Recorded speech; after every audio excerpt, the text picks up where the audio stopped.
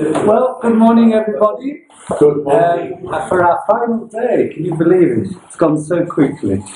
And it's a great pleasure, I think, this morning to have two speakers to begin. Dr. Reza Shah Kazani and Archimandrite Nicodemus Anagnosopoulos, but there's no sight of him as yet. So let's hope and pray that he will appear at some point. If not, we'll have more time for discussion of your paper, Reza. Dr. Reza Shah Kazemi is an author of works in comparative religion and Islamic studies. He is a senior research associate at the Institute of Ismaili Studies in London. And he's asked if he could begin his presentation by playing a chant associated with Ibn Arabi, who we talked about yesterday. So we'll begin with that song.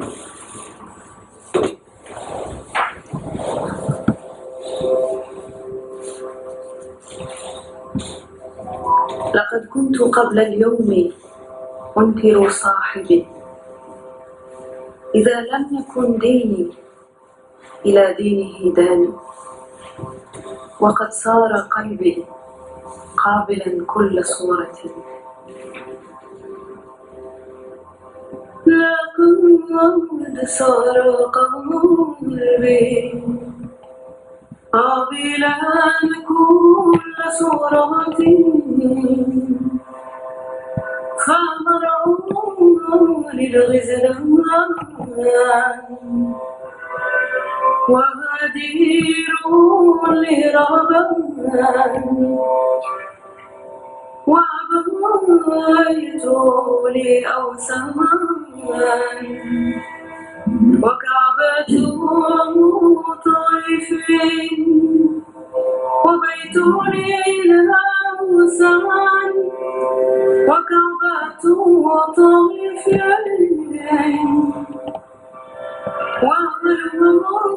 ومحوط وراء ومصحف قرآن أدين بالدين الحور أن توهجت رقمي أدين بالدين الحور أن توهجت رقمي الحب ديني وإيماني الحب ديني وإيماني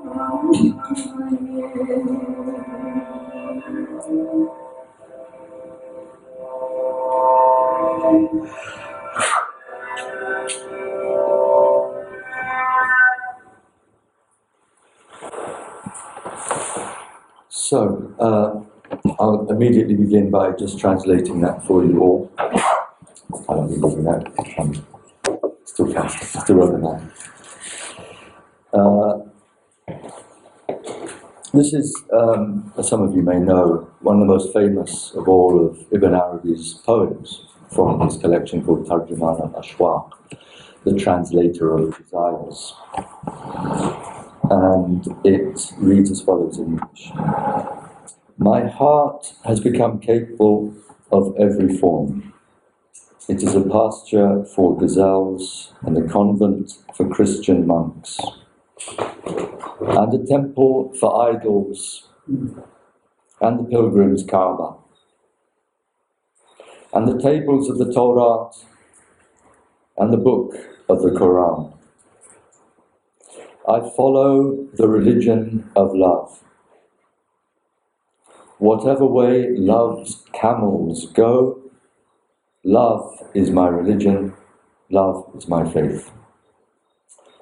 So this is, as I say, arguably one of the most famous and influential of Ibn Arabi's poems, certainly in the Western world.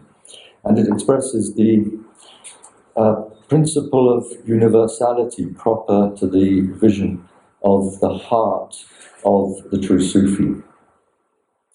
which Jalaluddin Rumi has, of course, made also very famous in his poems that have been translated by various people in America, and for a long time he was on the best-selling list of the New York Times. Rumi puts it slightly differently in a few places. In the Masnavi, he says that ملت عشق از همه دینها جداست عاشقان را مذهب و ملت خداست. The religion, the religious community, the millah, the religious community of love is separate from all religions. For the true lovers, religious community and religious creed, millat, the mazhab, khudast, is God. So the focus for the Sufi is on the reality, the heart, the haqiqah, the spiritual reality of the Absolute. And that spiritual reality is deemed to be infinite love. And not just deemed, but experienced, realized, made real as infinite love. And I want to start my presentation in about 10 minutes from our formal presentation with the slides. But what I want to do before going into the slides is, in the spirit of this dialogue of the heart that Sarah Spiri began, well, for us, Abdu and I only came, of course, on Tuesday. So for us, we were really led into this conference by the idea of the dialogue of the heart, the duties of the heart of Bahya ibn Maquda, the great Spanish mystic of the Judaic Kabbalic tradition. So, in the spirit of continuing that dialogue, I just wanted to respond to one or two things that have been expressed. And I suppose particularly I'd like to start with what Michael Kiran, I'm pointing behind me because I take it that he's with us there. He is? Yeah. When Michael spoke, is he waving? Yeah, he is. He just did that. Good. Well, thank you, Michael. Well, I really wanted to thank you very much for reminding us of the importance of Surah number 5 in the Quran when it comes to religious dialogue. And also it answers the question, why is there a diversity of religions? If there's only one God, why are there so many religions? Why? Whence this diversity? And Michael gave us a sort of summary of verse 48 in what he gave us on the screen up there. It's Surah number 5, which is very important in many respects, and for dialogue extremely important. The Surah number 5 is entitled Al-Ma'idah, which means the table spread with food, and it refers to the Last Supper. And there are a lot of the verses are concerned with Jesus and Mary, and concerned with what in Christianity is called the Last Supper, and with the Eucharist. And in fact, it's very important from the point of view of the Muslims' belief in the sacramental efficacy of the Eucharist to the end of time. Because the supplication that Jesus makes is that he asks God to cause to descend a feast, a food table from the heavens, that will be a spiritual festival for the first of us, an Eid, literally, for the first of us, meaning himself and his disciples, and the last of us. So any Muslim who believes that the Quran is the revealed word of God should believe also in the sacramental efficacy, a salvific efficacy of the central Eucharistic rite of Christianity, the bread and the wine. Now in this surah we have verse number 48 of which Michael gave us a summary. Part of it was the translation of word for word.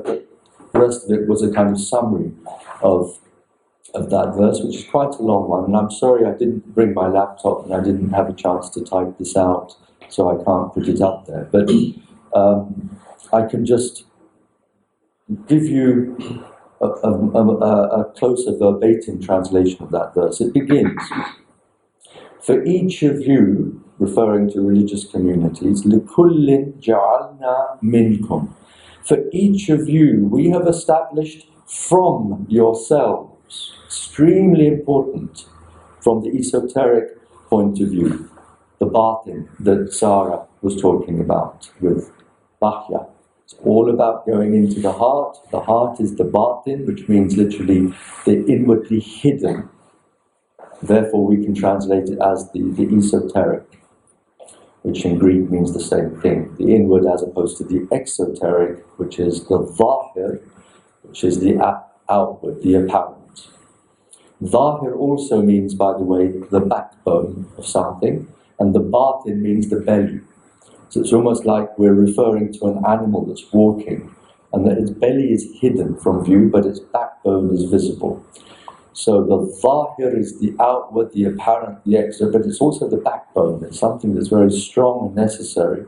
The batin is what's inward, mysterious, hidden, and related to this idea of the belly, what's within, what's hidden. Which is also related, by the way, to the word rahmah, which is related to rahim, which is the womb of the mother, which is going to figure prominently, I hope, in the slides that I'm going to share with you.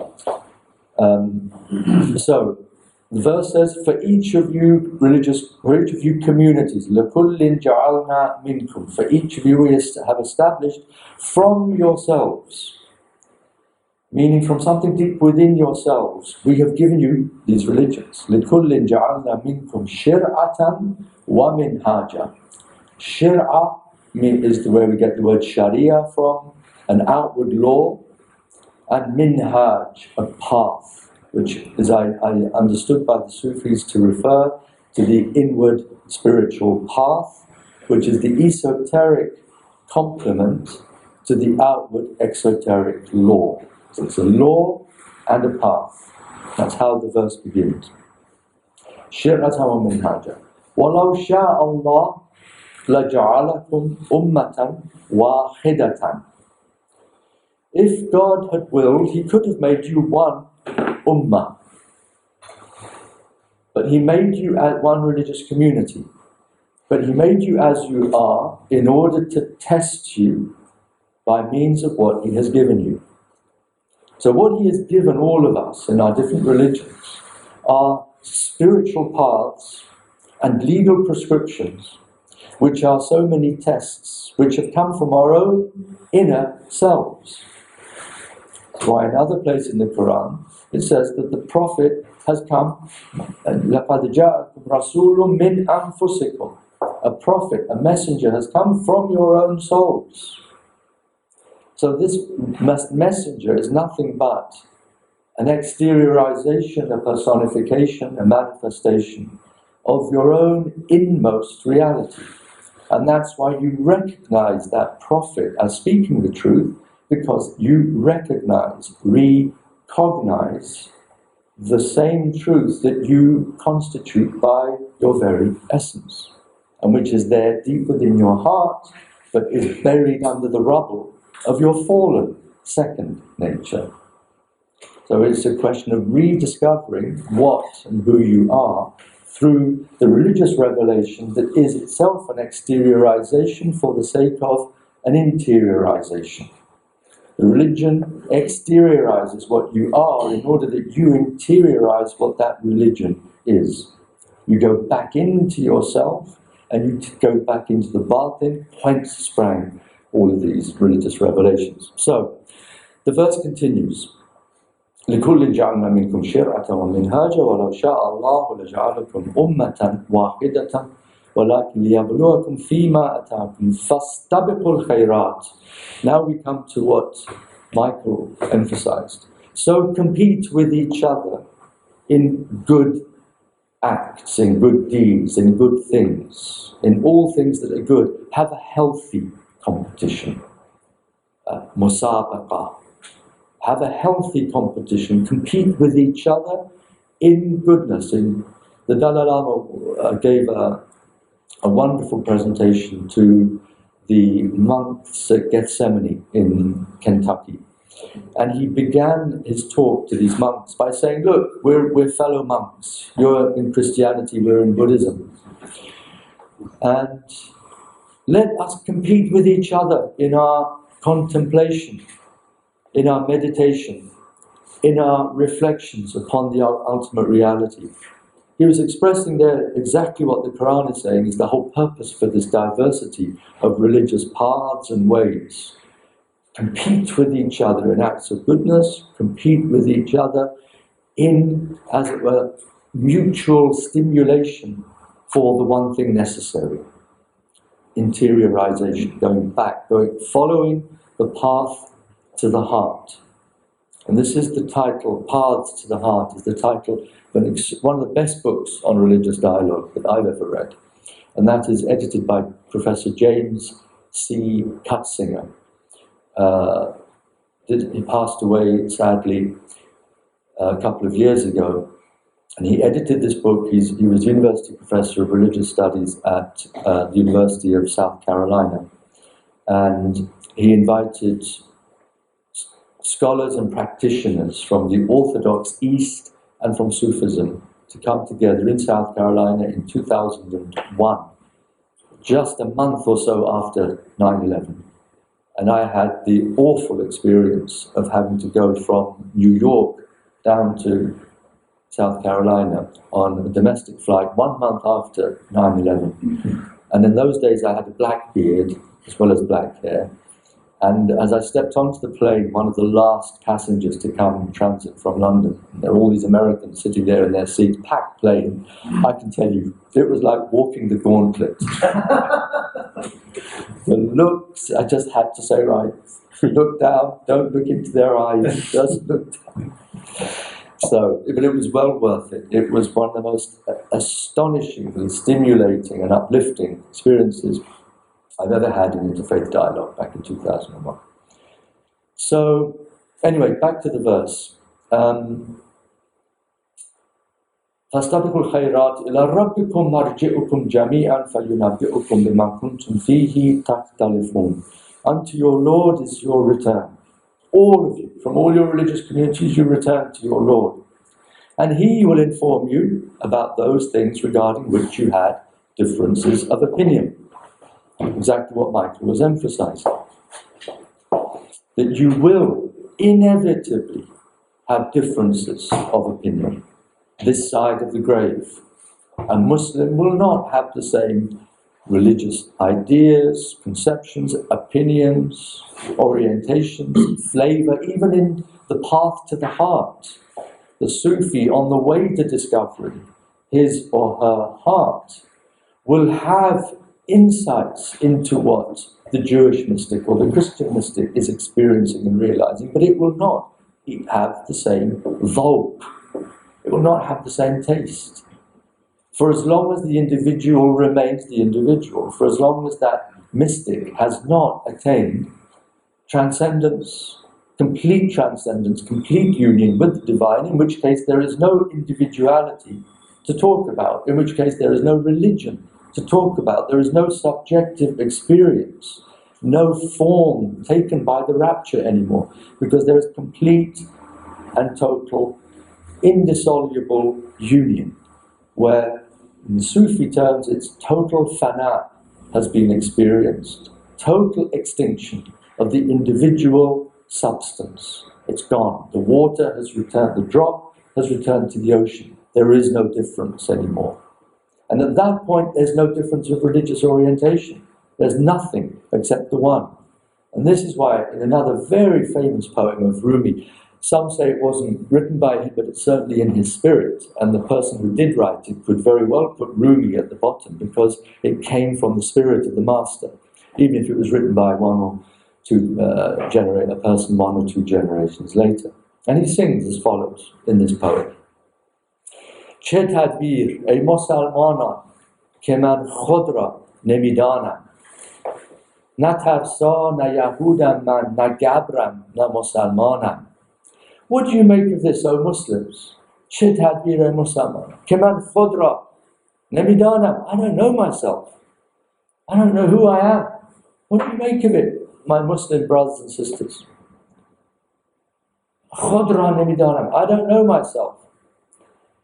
نه ترسا نه یهودم من. I am not a Christian and I'm not a Jew. نه گبرم. I'm not a Zoroastrian. و نه مسلمانم. And I'm not a Muslim. نه شرقیم نه غربیم نه بریم نه بحریم نه آزادم نه. It goes on. It's an amazing poet, bringing all of the dualities. I am not of the east nor of the west nor of the earth nor of the sky nor of Adam nor of Eve. And it goes on until you come to the crescendo. Now, Bishop Anthony is looking up behind me as if there's the verses behind me. Someone putting them up there. No. I thought someone had found it and put it up there. So it builds up to this extraordinary crescendo that Na Gabram na Musalman, and then after saying I am neither the east nor the west nor of the ocean nor of the land nor the sea, he says the verses of the Holy Quran. Huwa al-awwal, huwa al-akhir, huwa al-zahir, huwa al-batin. He, God, is the outward. And this is where we get the polarity that Sarah was referring to, the batin and the zahir. The inwardly hidden and the outwardly apparent. God says in the Quran, Huwa al-awwal, He is the first, He is the last, referring to God. He is the outwardly apparent, He is the inwardly hidden. So Rumi refers to this verse, saying that my true identity goes back to this expression of the ultimate nature of divine reality, which is the beginning of all things, the end of all things, the outwardly apparent of everything, the inwardly hidden of everything. And then he says, I see the one, I call the one, I know the one. That oneness is a deconstruction of all relative levels of identity. And it's only at that level of unitive realization that the lesser levels of identity, whether I'm a man or a woman or from Iran or from Arabia or from this religion or from that religion, all of it dissolves there in that ultimate realization of transcendent unity. But anything short of that, there will be religious differences. My individuality will kick in. Now it's a question of what do I do with the individuality? Do I have an exoteric, outward, dogmatic, exclusivist relationship with my faith and with the other? Or is it an esoteric, interiorizing, spiritual and integrating relationship vis-a-vis the other? And that's where we're hoping that we're talking about these bridges, these paths to the heart. The path to the heart is from the outward, egocentric identity to the inward theocentric identity. It's from the ego to the heart. That's the spiritual path that we're all embarking upon. And I think that our dialogue will be richer the more each one of us is attuned to the requirements of that path, from the outward, egocentric aspect of our identity to our inward heart, to our theocentric, centered on that divine spark at the center of our own heart. If we were to be asked what is the essence of the message of Islam, I would venture this as the answer. Using the Quranic verse 30 of chapter number 30. And it's a verse that will come in the slides at a point when we're talking now about the two mothers of revelation, of Mary and Fatima. And this verse that answers the question for us as to what is the essence of Islam, the religion. And I don't mean simply this well-known distinction between Islam, the formal religion that was inaugurated by the Quran through Muhammad in the 7th century in Arabia, as opposed to Islam, the meaning of the word, which is making peace through surrender to God. So you become at peace. That's the normal way in which people go from a kind of outward view of Islam as a formal dogmatic faith to a universal spiritual quality. It's the transition from Islam, the religion, to Islam, the meaning, which is making peace through submission to God. The literal meaning is submission, but it also is related to the word for peace. So, if I'd be asked that question, what is the essence of Islam? I wouldn't dare to give an answer from myself. I would just say, well, let's see what the Quran says. And I would choose this verse to answer the question. Verse 30 of chapter number 30. Very easy to remember. It's also the chapter entitled Ar-Rum, which is all about the Byzantine, which refers to the Byzantine Christian Empire.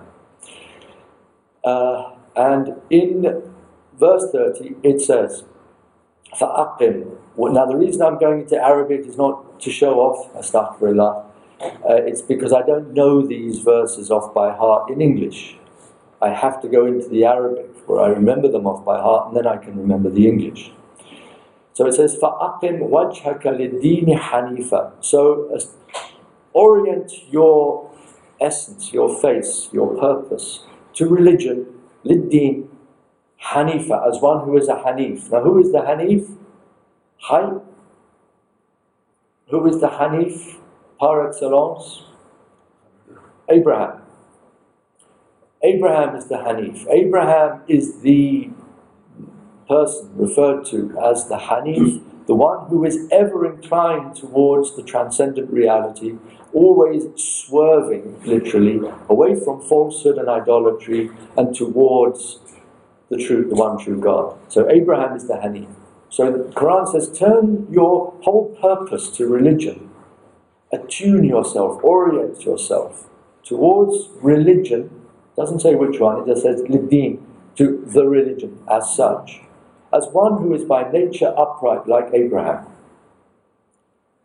Fitrat Allah. Now you're told, what is this religion? It's the fitrah of Allah. The creation, the original creation of God. التي فطر الناس عليها. That pattern, that original creative seed or pattern or paradigm or quintessence, according to which God created every human being. All human beings are created according to this thing called the fitrah of Allah, the creation, the pattern, the primordial nature, established by God, but also esoterically, it can mean the actual nature of God, according to the very nature of God. So we're coming very close here to the Genesis idea of God making man in his image and likeness. But this fitrah is even more, if you like, esoterically suggestive, because it relates directly to one of the names of God, Al-Fatir. Fatara samawati wal ard. One of God's names is the creator. There are many names for God as regards creation. Al-Khaliq, the creator, is the most normal one. Al-Bari, Al-Badi', Al-Fatir. Al-Fatir is the one who creates by making cleavage, literally, by splitting two things. It's the root meaning in the Arabic is something like that. Cleaving something apart and creating something out of it. Ana aftartuhu. I'm the one who created this well. I'm the one who dug it. You would use in Arabic. So I'm the one who's the creator. I dug it and out of it came this water. So that's the kind of idea that's in the back of that resonates for the Arabic speaker, one who knows his or her language. The Fatir is the one who cleaved something out of her absolute nature to create relativity. And that relativity is the pattern, the fitra, that is imprinted on the relative by the absolute, by virtue of this creative act. And that's the fitra. So, fatara nasa, all of human beings are created according to this primordial pattern that goes back to the very nature of the divine order, the creator. التي فطر الناس عليها لا تبديل لخلق الله. There is no change in this creation of God. ذلك الدين القيم. That is the eternally established religion. The deen that is always there, has always been there, will always be there. It's not a religion that changes from time and space, in time and space. ذلك الدين القيم ولكن أكثر الناس لا يعلمون. That is the true, eternally subsistent religion, but the majority of human beings simply don't know that this is religion as such. Not such and such a religion, it's the religion of the heart, the religion of the fitra. And this is what I propose in the talk. Mary and Fatima help us to taking away the temptation. It's very appropriate that Bishop Anthony should take that glass of water and put it in the opposite end of the room. This is the answer to an implicit prayer I may have had. Lord, lead us not into temptation.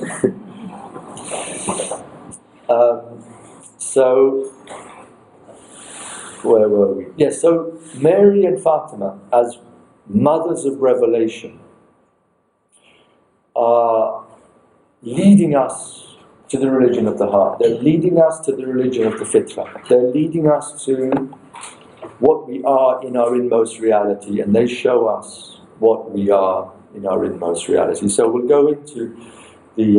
how long do I have, Peter, before? Well, our commander at Nicodemus hasn't appeared, so you can go on. Oh. He's not coming. Famous last words. What, he's not coming? Is he not coming? Well, it's not He didn't appear. He didn't appear on that Zoom, so. So I think you can just carry on. Alright, thank you. The floor is open. So, I've started by asking the question, are we talking about three mothers or one? Is that where we are? Yeah. I'll slightly shift it. Actually, I've got my... I can read it. I can see when you move that. Oh, that's very kind, thank you. So, here we have the obvious, to begin with, the obvious designation of the Blessed Virgin, Mother Mary. Theotokos, Mother of God. We have this second, much less famous designation of Fatima, which is Abiha. The Prophet said to her, you are the mother of her father. Very, very mysterious. How can Muhammad call his daughter his own mother? And that's what he said to her. You are the mother of your own father. And then we have this third, why I'm saying three mothers. We have this equally mysterious designation in the Quran, which is the al-Kitab, the mother of the book. And I prefer this to translate Kitab here as revelation.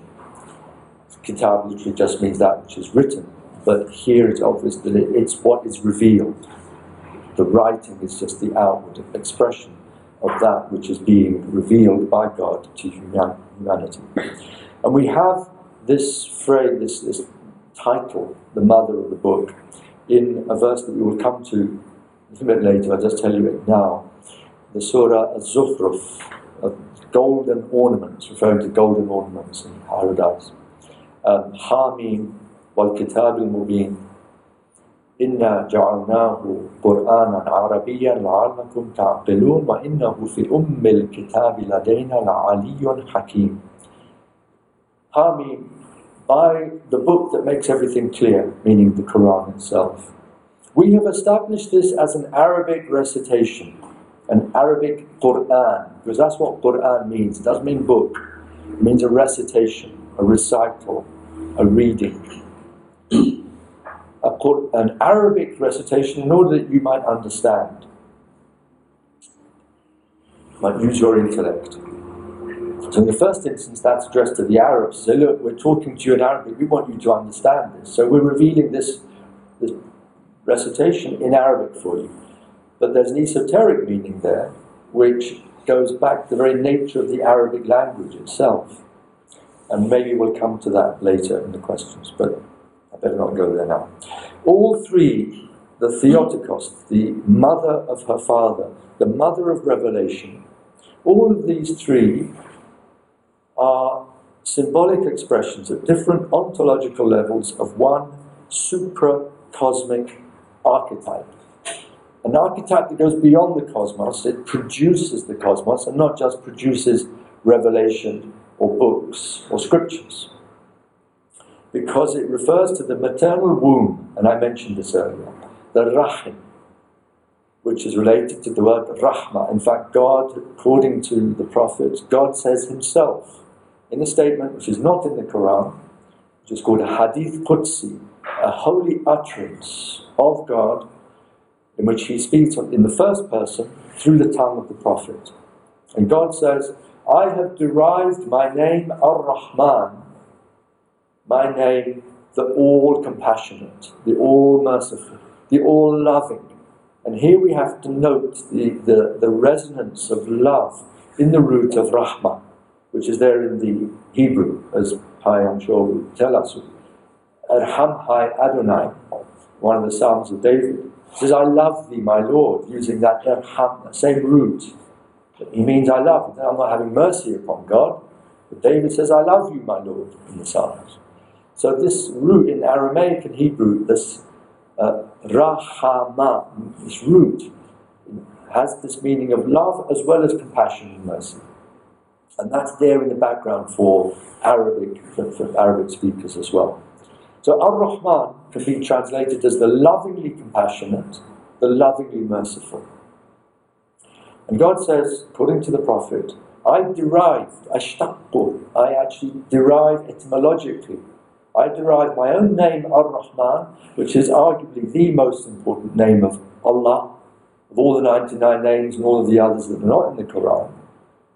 Ud'u Allah or Ud'u Rahman, call upon Allah or call upon Ar-Rahman, it says in the Quran, indicating that Rahman is the most suggestive, indicative name of God as regards his, her, its intrinsic nature. Rahman, loving, compassion, loving, mercy. So, I have derived my name Ar-Rahman from Ar-Rahim, from the womb. Explicitly there it is in the heart of the Islamic revelation that God says, I have derived my most important, most suggestive name, Ar-Rahman, from the womb of the woman. So this is the maternal archetype expressing itself from the sacred, from the divine feminine down into our human world. They are expressions at different ontological levels of one supracosmic archetype, the maternal womb, the Rahim, which contains the seeds of both creation and revelation. And now, in my printout, I've chopped off the last part of this. One of the clearest expressions of this maternal... Yeah, you can read it from here. Yeah. One of the clearest expressions of this maternal archetype is what is called in Hindu scriptures Hiranya Garbha, the golden womb. Hiranya is the golden, and the womb is Garbha.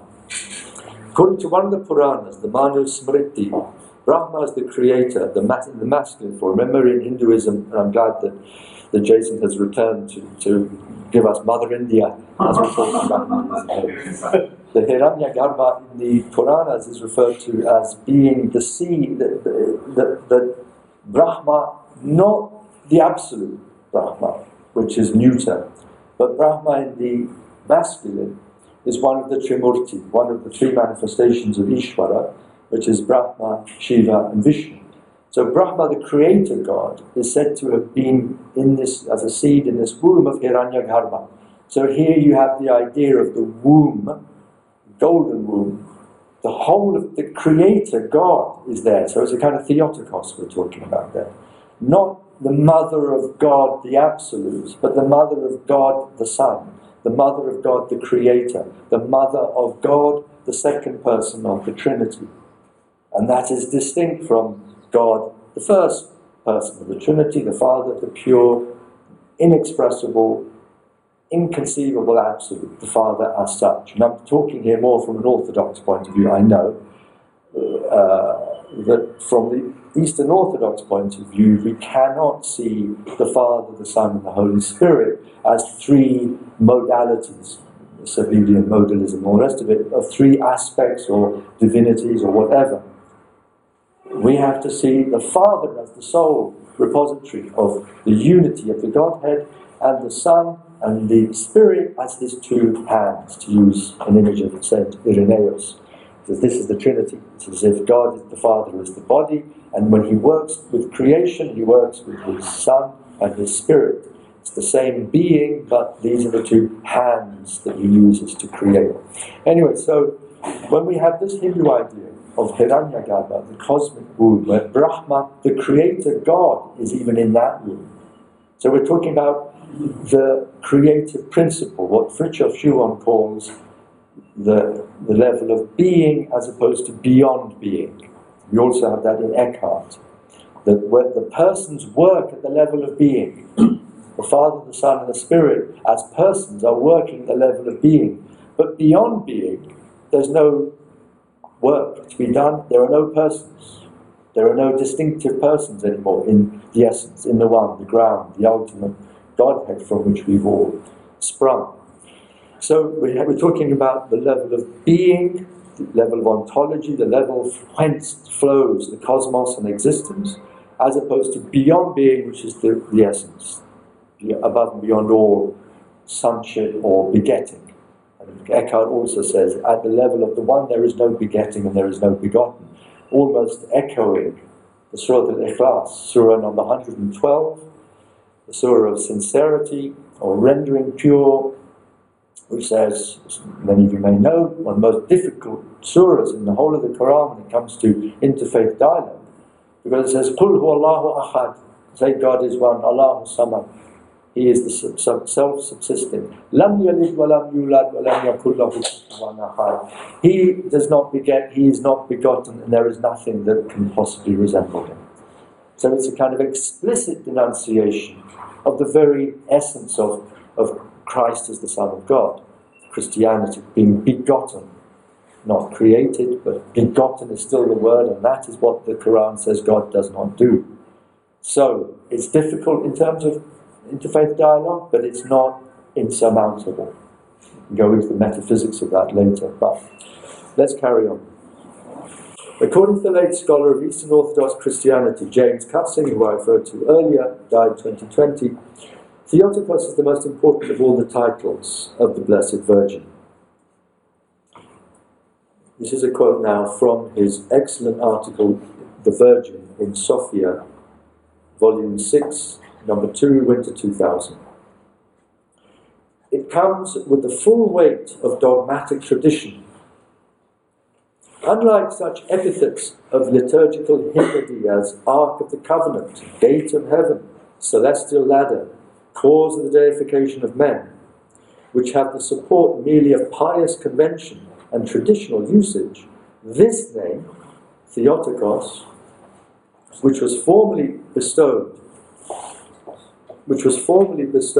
on the Virgin by an ecumenical council, that now I've put there in brackets, this is referring to the Third Council at Ephesus, which was against the Nestorian, quote, heresy. And as such, its acceptance is obligatory for all the faithful. So all Christians are, as it were, obliged to accept this title, Theotokos, however daring and elliptical and apparently blasphemous it may appear to certain understandings of religion and of the oneness of God. Historically, the title is a priori Christological, of course, having been promulgated in order to underscore the unity of the two natures in the single person of Christ. And yet the implications for an esoteric Mariology are obvious. So I don't think I need to elaborate upon that in the present company. We can maybe go into that, asking Bishop Anthony and Peter and Archbishop Kevin to help us to understand that, perhaps in the Q&A a bit better. So if we can go to the next slide, please. Mary is the protectress of what came after her, the glory of the earthborn, the adornment of all creation, the cause of what preceded her. Remember what we said about Fatima? She's the mother of her own father. It's exactly what Gregory Palamas is saying here about Mary, that she is the cause of what came before her, of her own father. She caused what preceded and caused her. Exactly the same as Fatima. Exactly the same paradox or inexpressibility. It's a like a koan, a Zen koan, that consider the sound of one hand clapping. Consider this woman who is the mother of her own father. You can't do it. The mind just breaks down. The mental carapace is cracked apart. Through the cracks, the light comes in. Who said that? Leonard Cohen. Who? Is it Leonard Cohen? Leonard Cohen.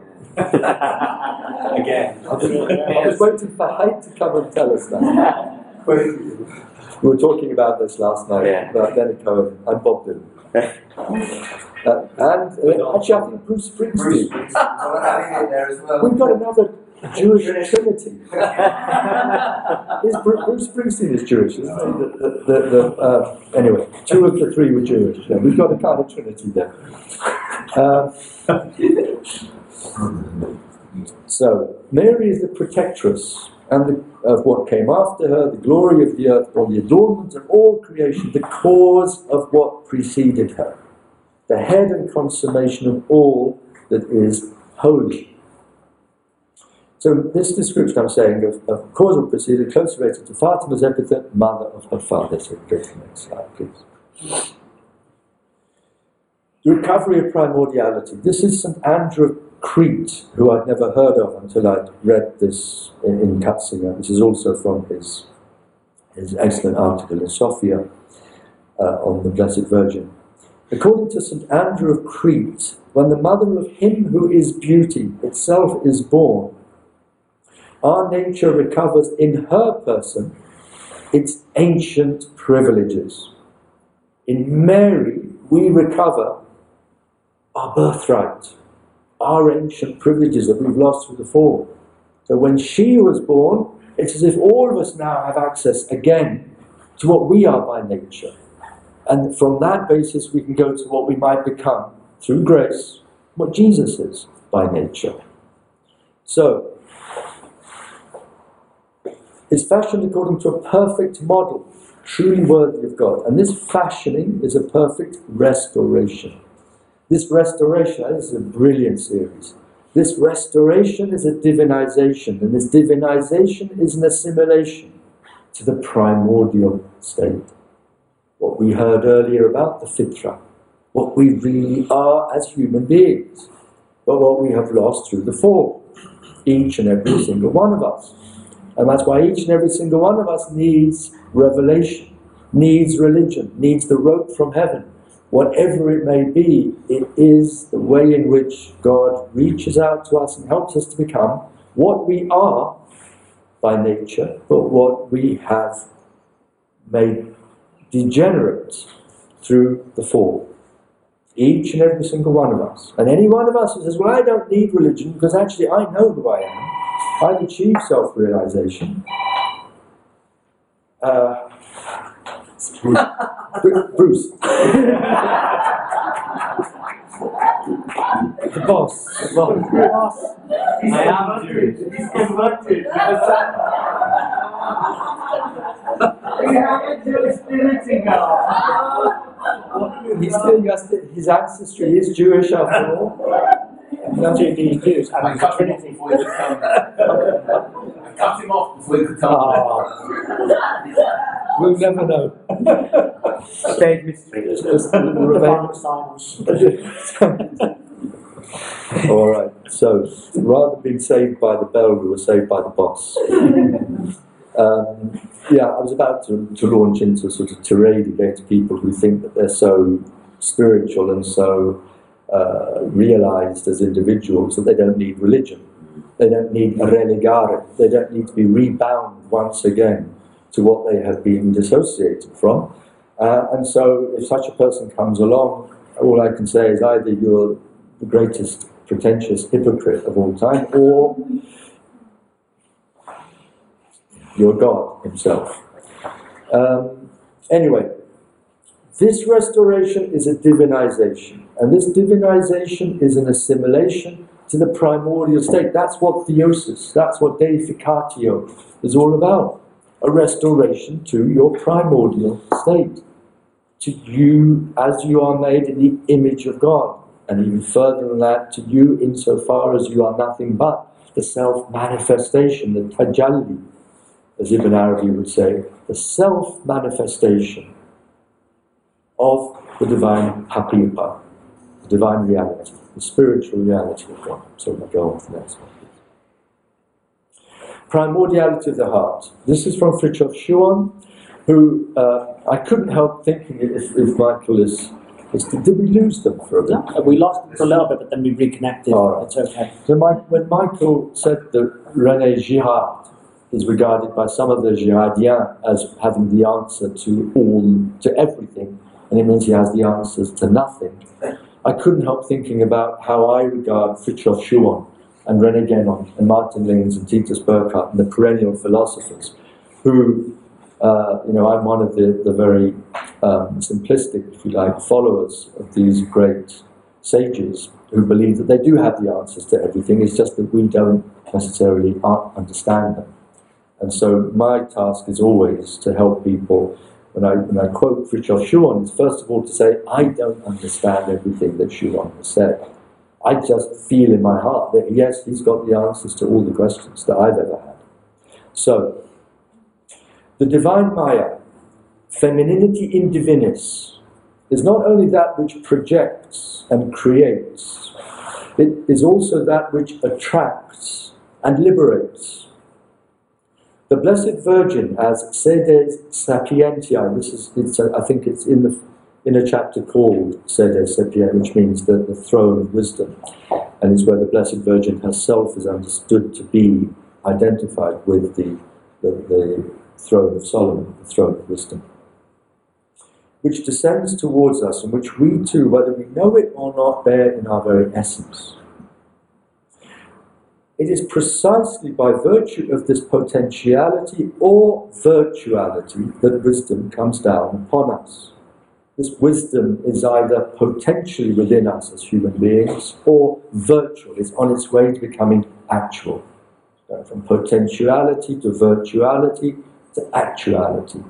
This wisdom is potential or virtual within us, and it's for this reason that it can descend upon us in the form of the Blessed Virgin, in the form of Sophia, the Divine Lady, the Lady Wisdom. The immanent seat of wisdom is the heart of man. And this also relates to a saying of the prophets, that the heart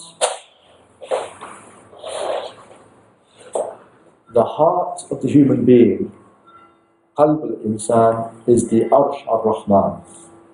The heart of the human being is the throne of God, defined as ar-Rahman again, the throne of the All-Merciful. It comes back to this idea. We can go to the next slide. The holiness of humanity. This is now, we're going into the perception of Mary from the Sufi point of view. Some great Sufis. Ruzbihan Bakri is one of the very greatest, and he is someone who, even William Chittick, to whose works we've made reference here in relation to Ibn Arabi, William Chittick would also agree that Ruzbihan Bakri prefigured many of the most fundamental perspectives of Ibn Arabi in his monumental work, the Ara'is al-Bayan, commentary on the Quran, but also in his other works, his treatises, especially on the metaphysics of beauty, which Corbin has translated. Abhar al-Ashiqeen, Henri Corbin has translated into French. I don't think there's an English translation yet, of the jasmine, the flowers of the lovers, the Abhar al-Ashiqeen, the jasmine, the flowers of the lovers.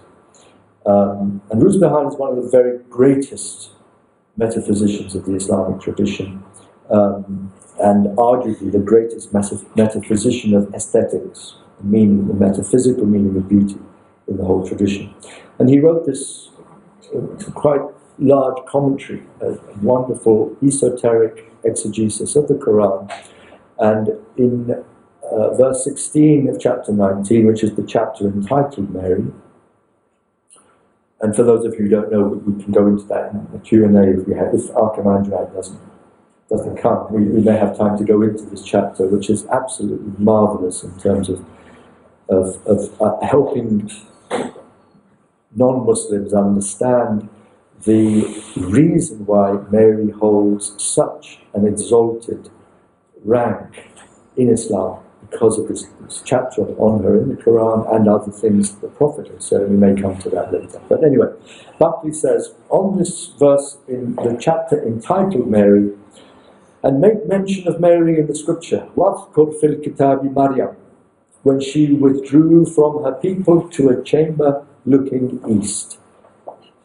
وَاذْكُرْ فِي الْكِتَابِ مَرْيَمَ إِذْ انْتَبَذَتْ مِنْ أَهْلِهَا مَكَانًا شَرْقِيًّا, the chamber looking east. Buckley says, the true indication here, the ishara, what's being pointed to here, what's being hinted at, alluded to, suggested, mystically speaking, is that the substance of Mary, the Johar of Maryam, her very substance, is the substance of the primordial nature of human holiness. And there we have that word again. The Fitra al-Qudus, the primordial human nature of Qudus, which is a quality relating to al-Quddus, which is one of the names of God, which means the all-holy. So the very substance of Mary, from this Sufi's point of view, basing himself on what the Quran is saying, is that this Marian substance is what reveals to us the primordial nature, our fitra, our primordial nature of intrinsic, immutable, inalienable holiness. That's what we are by nature, and that is what Mary manifests by her very being. So, and I've already given this, the second part of it. What is the fitra? Quran 30:30, and I've already given you that verse. So I've added, theologians may debate the question whether Mary was a prophetess or not. In Islamic theology, exoteric scholars, they say, was she a nabiyya, a feminine nabi, a feminine prophet, or not? The majority say no, because to be a nabi you have to be a man. But this is a kind of, I would argue, an unimportant sideline to the main question, which is the spiritual understanding we can get of the Marian reality through the Quran and through the prism of Sufi exegesis on these verses. So for the Sufis, the question is immaterial. She was the perfect personification of the quintessential, immutable human nature, al-fitra. So, this is another aspect of what it means to be the perfect manifestation of the fitra, perfect human nature. What is it? It's perfect receptivity to the word. Kashani, another great Sufi, in the school of Ibn Arabi, he comments, and this is actually in a 2-volume commentary on the Quran, which was attributed for many centuries, I think, to Ibn Arabi because of the proximity of the perspective, because so much of what Kashani was saying was like Ibn Arabi. So they call it the Tafsir Ibn al-Arabi, but actually it's known to be by Abdul Razak al-Kashani, who was 100 years later, and in the school, in the lineage of Ibn Arabi. So he's commenting now on another verse relating to the Blessed Virgin. We breathed into her of our spirit. وَنَفَخْنَا فِيهَا مِنْ رُوحِنَا. From our ruh. We breathed of our spirit into her. And he comments, what is taken into account is in worthiness for the charismatic gift from God, the karama, is virtue and faith, such as the chastity of Mary, which signifies her believing the words of her Lord and her obedience, which prepared her for the acceptance, qabul, receptivity, the same word where we get Kabbalah from. The receptivity to the word, which it comes about through obedience, through faith, through virtue. These are the elements which calibrate your receptivity to the revelation of the Lord. Becoming a human being through obedience, through chastity, which implies perfect virtue and absolute faith, certainty. So this is what gives rise to her acceptance of the breath of the Spirit of God. She then was rendered receptive to this. The soul adorned by the excellence of abstention and chastity is a receptive. Now, chastity in Islamic terms is, I can't remember the Arabic word, it's not the same as in Christian context. It's about complete self-control, complete, what Michael referred to as the regulation of desire, is it, that Girard said religion is all about? The regulation of desire, the modulation of desire. It's all about that. It's all about self-control of this element that's called hawa in the Quran. Desire, the same thing as what the Buddha referred to as trishna or tanha in Pali. It's all about this thing that generates the seeds of suffering. Your desire, your hawa. And it's that which in the Quran is referred to as the great idol of the ego. Do you see the one who takes as his God his own desire? That's the real inner idolatry. That's the kufr or the shirk khafi, the hidden idolatry, where you're following your own hawa, your own egotistical desire. So this is what he's referring to in terms of self-control. Al-Ghazali we referred to yesterday with Sister Jo. Sister Jo had an Al-Ghazali moment, not a senior moment, when she lost her capacity to speak. That's exactly what precipitated the crisis of Al-Ghazali. The greatest teacher of Islam, the greatest scholar, the greatest theologian, early 30s. People coming from all over the Muslim world to listen to the great man at his feet. He stands up to speak and he can't say a word. God took from him his capacity to speak. And that precipitated his understanding that he had been a hypocrite. All these years becoming the great master of Baghdad, of the Abbasid Muslim dynasty, this world-conquering empire. What was he? A hypocrite. Why? Because he was preaching all of these wonderful divine things, but he was inwardly motivated by his own desire for fame and glory and reputation. So he was hit by God, and he went into a crisis, and he had to leave Baghdad, leave his people, become a wandering itinerant dervish. Just go off for 8 years and find God within, find sincerity, find the Marian receptivity to the word. Ikhlas, sincerity. Getting rid of hypocrisy and becoming more receptive. And that's why we call him the reviver of Islam, the Mujaddid of his era, the one who brought Islam back to life through his volumes, Ihya Ulum ad-Din, the revival of the sciences of religion. He breathed sincerity, which is another word for Sufism. Sidq, the Kitab al-Sidq is one of the manuals of Sufism. It's all about sincerity. He breathed the spirit of Sufi sincerity back into the outward mechanical rites and so on of the religion, so that there was now a marriage between the Zahir and the Batin in the Ihya al-Din. So I'm very grateful to Sister Jo for sharing with us that Ghazali moment and of coming back and talking to us so beautifully about Saint Teresa of Avila when God gave you back the gift of speech. So I mentioned this, it came to my mind only because Al-Ghazali says in one of his writings that إِنَّمَا السَّعَادَةُ كُلُّهَا فِي أَنْ يَمْلِكَ الرَّجُلُ نَفْسَهُ. The totality of felicity resides in this. Total happiness is right here. فِي أَنْ يَمْلِكَ الرَّجُلُ نَفْسَهُ is in this, that the human being should master his own soul. And the totality of wretchedness, of hell, resides in the opposite, that the man, the human being, should be mastered by his own ego. So here, this whole idea of chastity, of self-control, is mastery of self, dominion of self, which is the prerequisite, the prelude, the presentiment of transcendence of the self.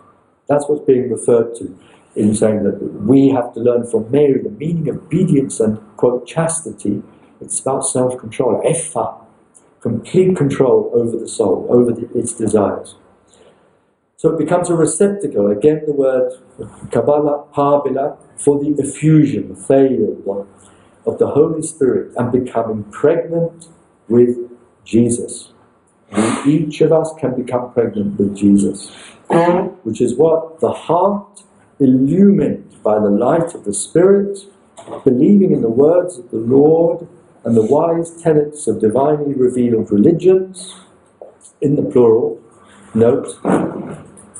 And this is something which I perhaps should have said earlier, which is that part of being a believer in the religion of Islam, as it's expressed in the Holy Quran, if you want to say, I am a Muslim, what does that imply with regard to other religions?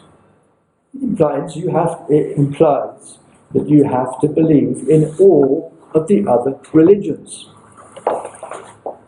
And this is also in verse 48 of chapter number 5, where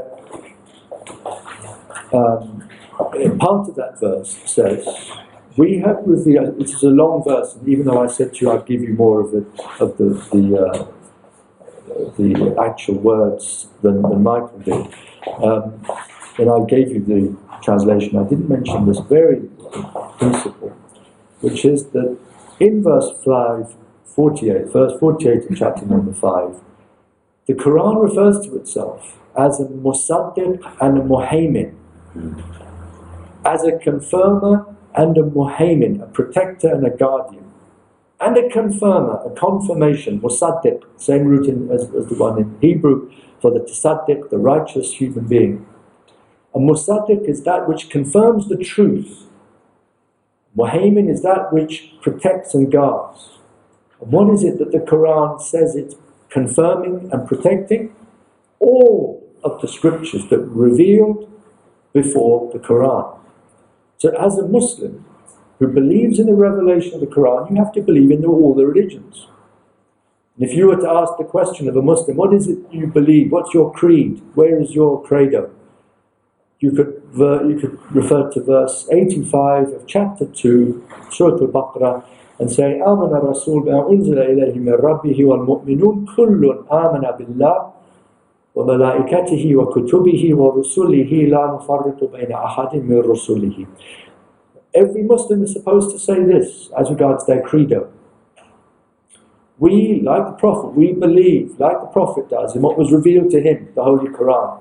And all of us believe in God and His angels and His scriptural revelations and His prophets, His messengers.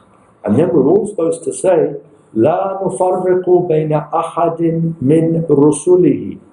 We do not make any differentiation, distinction between any of God's messengers. It's not for us to say that one is better than another. According to the Quran, in the Muslim tradition, we refer to the Prophet as the greatest prophet, the greatest human being. But according to the Quran, we're not allowed to say who's better and who's not. We say, لا نفرق بين أحد من رسله. But it's up to God to say in another verse, We have elevated some of the messengers above others. So there is a distinction in the divine hierarchy, but we don't know that. We just have to say, if we're believers of the Quranic revelation, this is what we believe in God, His angels, His prophets, His scriptures, and all of His messengers, and we don't distinguish between any of them. That is what it means to be a true believer in the Quranic revelation. And how few think we... So yes, mother of her father, mother of the word. The Prophet said to Fatima, you are the mother of her father, Abiha. Remember how Mary was referred to by Gregory of Palamas. Gregory Palamas was at the cause of what preceded her. Kitab, it comes in two places.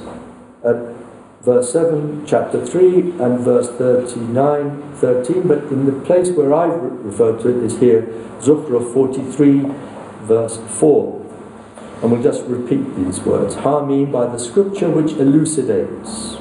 Truly we have appointed this an Arabic Quran, an Arabic recital, that you might comprehend. And indeed it is, in the mother of scripture, in our presence, exalted, wise. Aliyun Hakimun, elevated and wise. So let's go to the next slide, please. Kashani on this and the meaning of mother of the book. According to his commentary on Al-Zukhruf 43:4, the book is what?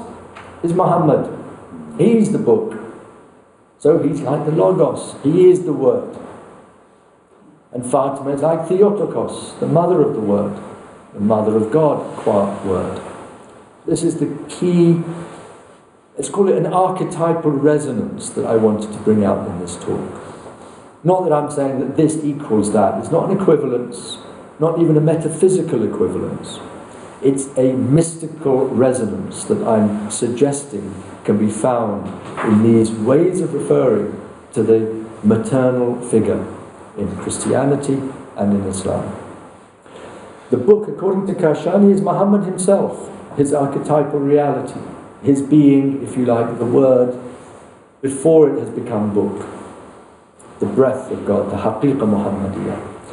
Now, if that's the case, if Kashani gives me permission to refer to Muhammad as the book, of which the al-Kitab is the mother, then I would just take it one stage further and say when Muhammad refers to Fatima as his mother, we can say that the mother of the book is personified by Fatima as well as by Mary. In which case Fatima's designation Abiha, mother of her father, implies that she is the or a personification of the archetype in question here, mother of the book.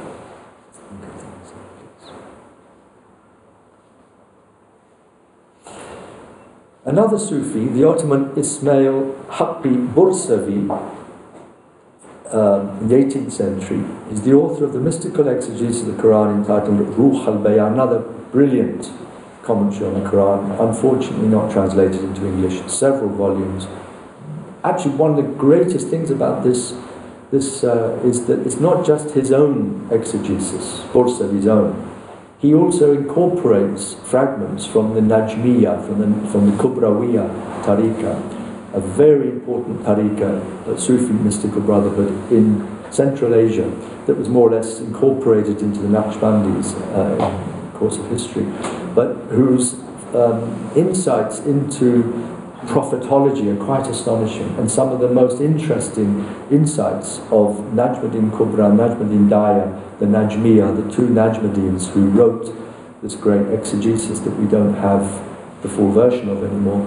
A lot of that is found here because Bursawi incorporates a lot of that. And part of that, by the way, is that there are different prophets of our being which correspond almost exactly to the 7 chakras of Hinduism, 7 prophets of your being, the Moses of your being, the Abraham of your being, the Muhammad of your being, the Jesus of your being. Anyway, Bursavi says here, that on the same verse, that the mother of the book can be identified with the guarded tablet, Al-Lawh al-Mahfuz. And he adds, also mentioned in the Quran at Surah Al-Buruj, which is Surah 85, verse 22. And he adds, since the human heart, Al-Qalb Al-Insani, is the true spiritual tablet, Al-Lawh Al-Haqiqi Al-Ma'nawi. Ma'nawi is another word for spiritual. It's what Rumi refers to repeatedly as the ma'na, which is the essence, as opposed to the surah, which is the form. And the ma'nawi is not just meaning, it's what it literally means, but ma'nawi is the spiritual, metaphysical, intended object of the words, the lafz. So the human heart is the true spiritual tablet. The Quran descended upon Muhammad's heart. Similarly, the Quran, in terms of its spiritual reality, min haythul ma'na, descended upon the hearts of his descendants. So we can go into that maybe in the Q&A. I think, judging from the looks on people's faces, we are at the end of our so what I think I will do, I think I've said quite enough. There are many more slides to go, but let's stop there. And was that what you had written, Tim? 5 more minutes? No, something else. All right. No, I thought you'd think that. I wouldn't blame you if it was 5 minutes, but anyway, thank you let's all. give you a big Well, actually, no, I need to applaud you because you've been a marvellous audience to speak to. But I also have to apologise and clap and applaud your patience because the looks of exhaustion on your faces indicated that I have spoken far too long, and so I applaud you for your patience. Let's all applaud.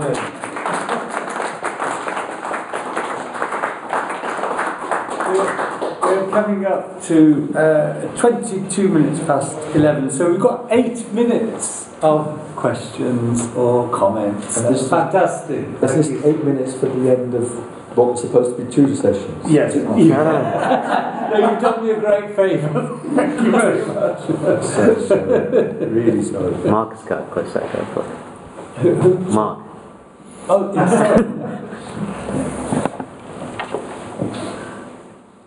That was absolutely fantastic, and I just want to say how enriching it was. And I know it's a cliche and say it's more of a comment, but yeah, it's more of a comment. But it was what you were talking about, really reflective of what's been the theme that's been running across this conference, which is the idea of what Joe initially pointed out as the universal and the local, and what that sentence we use as Gregory of Palamas. The idea that she's the cause of what preceded her, and it's reflective of some things I've been reading recently. And I mean, in modern philosophy now, there's this wrestling with the idea of contingency, the idea of this is a fragmented universe. All we have is contingency, and the philosopher Quentin Meyer-Thieu, he says, well, there is one thing that we can talk about that is absolute, and that's the necessity of contingency itself. The necessity of contingency itself. And that necessity of contingency is this idea of the absolute being referred to in the singular is something that's also reflected in the work of Slavoj Žižek. He talks about the fragile absolute. The work of who? Slavoj Žižek. He talks about the fragile absolute. The Hungarian. Yes, no, Slovenian. Slovenian. Yeah. But he talks about the fragile absolute. And I think that this idea of the universal in the singular is especially with that quote that blew my mind, is Gregor Pavlos. Right. The idea that the cause that preceded is just absolutely phenomenal. Thank you very much. Thank you. Yeah, well, without going into an area that I'm by no means an expert on, Ibn Sina talks about this in great detail, Avicenna, where he talks about that which is necessary, the contingent that is necessary through the necessity of the wajib al-wujud, which is, the necessity of existence. So you have the necessary and the contingent, but that which is necessary as contingency by virtue of the necessity of existence as such, the pure being. So we won't go into that. I'll just open up to. I think Tom had a comment. Just in case there's some of the online people might be putting Yeah, has anyone got their hands up? I can see here as well on the thing. Oh, right. There's it's hidden, but it's here, so I can see. As long as you can. Thank you. I just want to thank you because I feel we've stood on holy ground this morning. That's you say we look exhausted, but it's been a good exhaustion. It's been fabulous. Can I go right back to what you began with, and that idea, and then picked up later on that idea of diversity in our shared faiths. It seems, and I hadn't realised this was there in the Quran, but it seems to me that part of the paradigm shift that we need to make in interfaith dialogue at the minute is to stop seeing plurality and diversity as a problem that has to be solved, and to see it as divinely willed, as how it is, and the fact that because it is divinely willed, it is in some ways a gift to us. It will be something that's resolved at the point of union, but in the meantime, while we all struggle along, it's more of a gift than a burden. And I just wondered if you could speak a little bit on that for us. I would be happy. We'll speak more about this perhaps later. I don't think it's fair on the group now for me to speak too much on that. But there is a great deal in the Sufi literature that helps us to come to precisely the point of celebration of diversity that you're hinting at, rather than an explanation of diversity. It's a celebration thereof, rather than simply a logical explanation of a problem, but the celebration of this, I suppose, from very briefly from Ibn Arabi's perspective of tajalli, which is that everything in existence is the self-manifestation of the one invisible, inconceivable, absolute. But everything in existence is a self-revelation of that absolute, which remains hidden in its revelation. So it's both revelation and it reveals and conceals at the same time. He says that on the day of judgment, your felicity will be in direct proportion to your perception of God's beauty in the different forms of His religious revelations. So the more you can see God's beauty in the different religious revelations, the more your felicity will be magnified, expanded, deepened on the day of judgment, on the resurrection. In a sense, you'll be resurrected in the form of the felicity that you have perceived of God's beauty in the form of all of His revelations, and not just in your own revelation, not just in your own religion. So he says, beware of restricting God to the form of your own belief, because then you're just an idolater. You're worshipping not God as such, but he uses this very daring phrase, al-ilah al-makhluq fil i'tiqad. What you're worshipping is a divinity created in the form of your belief. You're not worshipping God at all. You're worshipping your own religion, your own beliefs, your own self. So he said, beware of restricting God's self-revelation to what you find in your religion. When you see God revealing in other religions, investigate that, go into it, look for the sacred, the beauty, the true therein, and benefit from it, even if you're not called to actually follow that path. Because why? What you said at the beginning. Verse 48, chapter number 5 said, God willed this diversity. He could have made you one religious community. He made you as you are in order to test you by means of what He's given you. So vie with each other in goodness. And celebrate the diversity and gaze with joy at the manifestations of sanctity and beauty of other faiths, while realizing that your shir'ah, your minhaj, your law and your way is different. And you just deepen your understanding of your religion through marveling at the manifestation of God's beauty in other religions. So, I'm sorry, I wish I'd like to hear from other people. So I think we'll conclude the morning session with again another Bishop Anthony has his hand up. I think. Oh, sorry. Well, we won't conclude.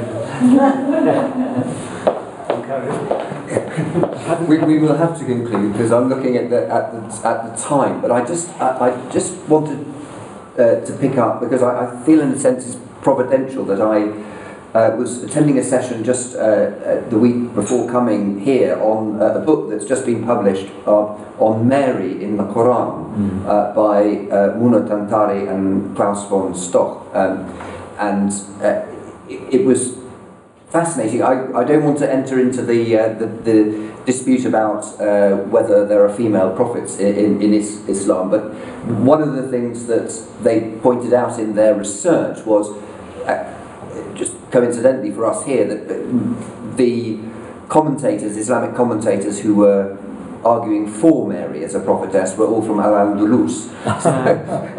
But the Ghazali had in his great stories of the prophets and the friends of God a list of prophets and Mary, but it's prophets and friends of God. So in a sense, Mary is the friend of God, which may even be of a higher status. But the fascinating thing for me in that, which relates to our inter-religious dialogue, is that they traced in their research the Marian verses in the Quran they put them in historical order rather than the order they come in the Quran, and alongside the controversies between Christians and Jews about Mary that were raging in the Arabian Peninsula at that time, and looking then at how what is said about Mary in the Quran, in a sense, mediates between the argument between the Christians and Jews. So I just, in our current context of dialogue, showing even the recitation has entered into a dialogue, and that should really be something that gives us encouragement in the endeavour that we're on. Thank you very much. Thank you for that. Good. Thank you. So, did you want to just very quickly, because very quickly, because what you said, Bishop Anthony, about the friend of God being, in a sense, even higher than a prophet, does take us to something very fundamental in Sufism, and for which, again, I remember I said to Sarah Sviri how grateful I was to her about her discovery for the Western Academia of Tirmidhi and Walaya. And through that, Ibn Arabi and his answering of the questions on Walaya. Walaya can be translated as sanctity or friendship or guardianship. And the wali is the friend. Wali, Allah, is the friend of God, the saint of God. And one of the names of God is Al-Wali, as the protector, the patron, the friend, the guide, the lover. Imam Ja'far as-Sadiq, the sixth Shiite Imam and the person referred to as the forebearer of all the Sufis, he famously said, Al-Walaya al-Mahabba. What is Walaya? It's Mahabba, it's love. So the friend of God is the lover of God and the beloved of God. And according to Ibn Arabi and Tirmidhi, and that's that very strong school of thought within Sufism, Walaya is superior to Nubuwah. It's one of the most apparently blasphemous ideas for the exoteric authorities, that sanctity can be regarded as higher than prophecy. But what Ibn Arabi and his school say is that the prophets per se are always higher and greater than the friends of God per se, the saints, but that their dimension of sanctity in their heart is superior to their dimension of prophecy within their heart. So within the heart of the prophet, sanctity takes priority over prophecy. Why? Because walaya, according to Ibn Arabi, Walaya never comes to an end. Walaya is that holiness that's rooted in Al-Wali, is rooted in God as such, and it cannot be circumscribed by time or place or personality. Whereas Nubuwah is defined according to the community to which the message is addressed. So the Nabi as Nabi, the messenger as a messenger, is constrained by the limitations, the message on the one hand, and the community to whom that message is addressed on the other. Whereas the Wali as Wali is not constrained. The saint is simply one in his sanctity, or her sanctity, is one with the holiness of God. That has nothing to do with messages, nothing to do with relativization through addressing a particular community. That is just the intrinsic nature of holiness. Yeah, and that's how Ibn Arabi explains the encounter between Moses, the prototype of the law-giving prophet, and Khidr, the green man, this mysterious figure who is not a prophet, who is a saint, but the saint knows more than the prophet. So what does Ibn Arabi say on Surah 18, the Surah of the cave, the encounter between Moses and Al-Khidr? He says that all Khidr did, all the green man did, was to show Moses his own dimension of walaya, which was the esoteric, the hidden dimension of his own heart, the outward face of which was nubuwah, was the message, was the law. So Khidr just showed Moses the two dimensions of his own heart. Khidr simply personified the dimension of walaya proper to the heart of Moses. So walaya is superior to nubuwah within the heart of the Prophet. Yeah, and this is why also the Prophet said to Ali, who is the great Waliullah par excellence, the great friend of God, who was called the Mawla, the master of all the Muslims, from the same root as Wali, Mawla. The Prophet said, he raised Ali's hand in front of thousands of pilgrims at the return from the last pilgrimage from Mecca to Medina. He stopped them all at this barren place in the desert, thousands of them, and then raised Ali's hand and said, whoever considers me their Mawla, their master, their guide, their Wali, Ali is his Mawla. So did he designate Ali as his successor politically, or was he simply saying he is the spiritual master of all of you after I pass away? That's the question over which the Shias and the Sunnis have spilled so much blood these last 1400 years. That what was without doubt was that he said, yes, Ali is your Mawla, he's your spiritual master. Learn from him everything once I've gone. The Shia say it also means he was to be the first caliph and not Abu Bakr. That's the political point of the controversy.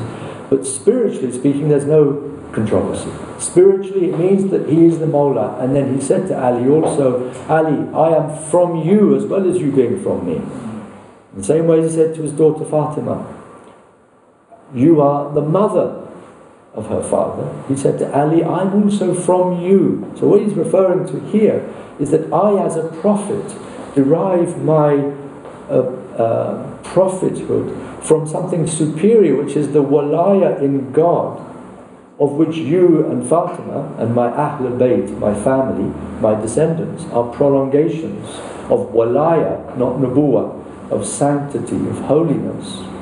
And my nubuwah is subordinate to that walaya of which you are the personification.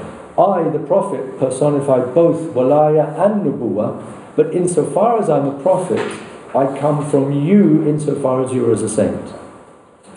Which is very, very daring, very, very controversial. But without this kind of understanding of the mystery of the divine, of the Kitab, something that transcends the formal, articulated, if you like, masculine manifestation of the Logos as something intrinsically feminine, receptive, maternal, and relates to the prototype, the cosmic womb, which precedes all creation and revelation. But those sorts of distinctions, we might be able to make sense of it.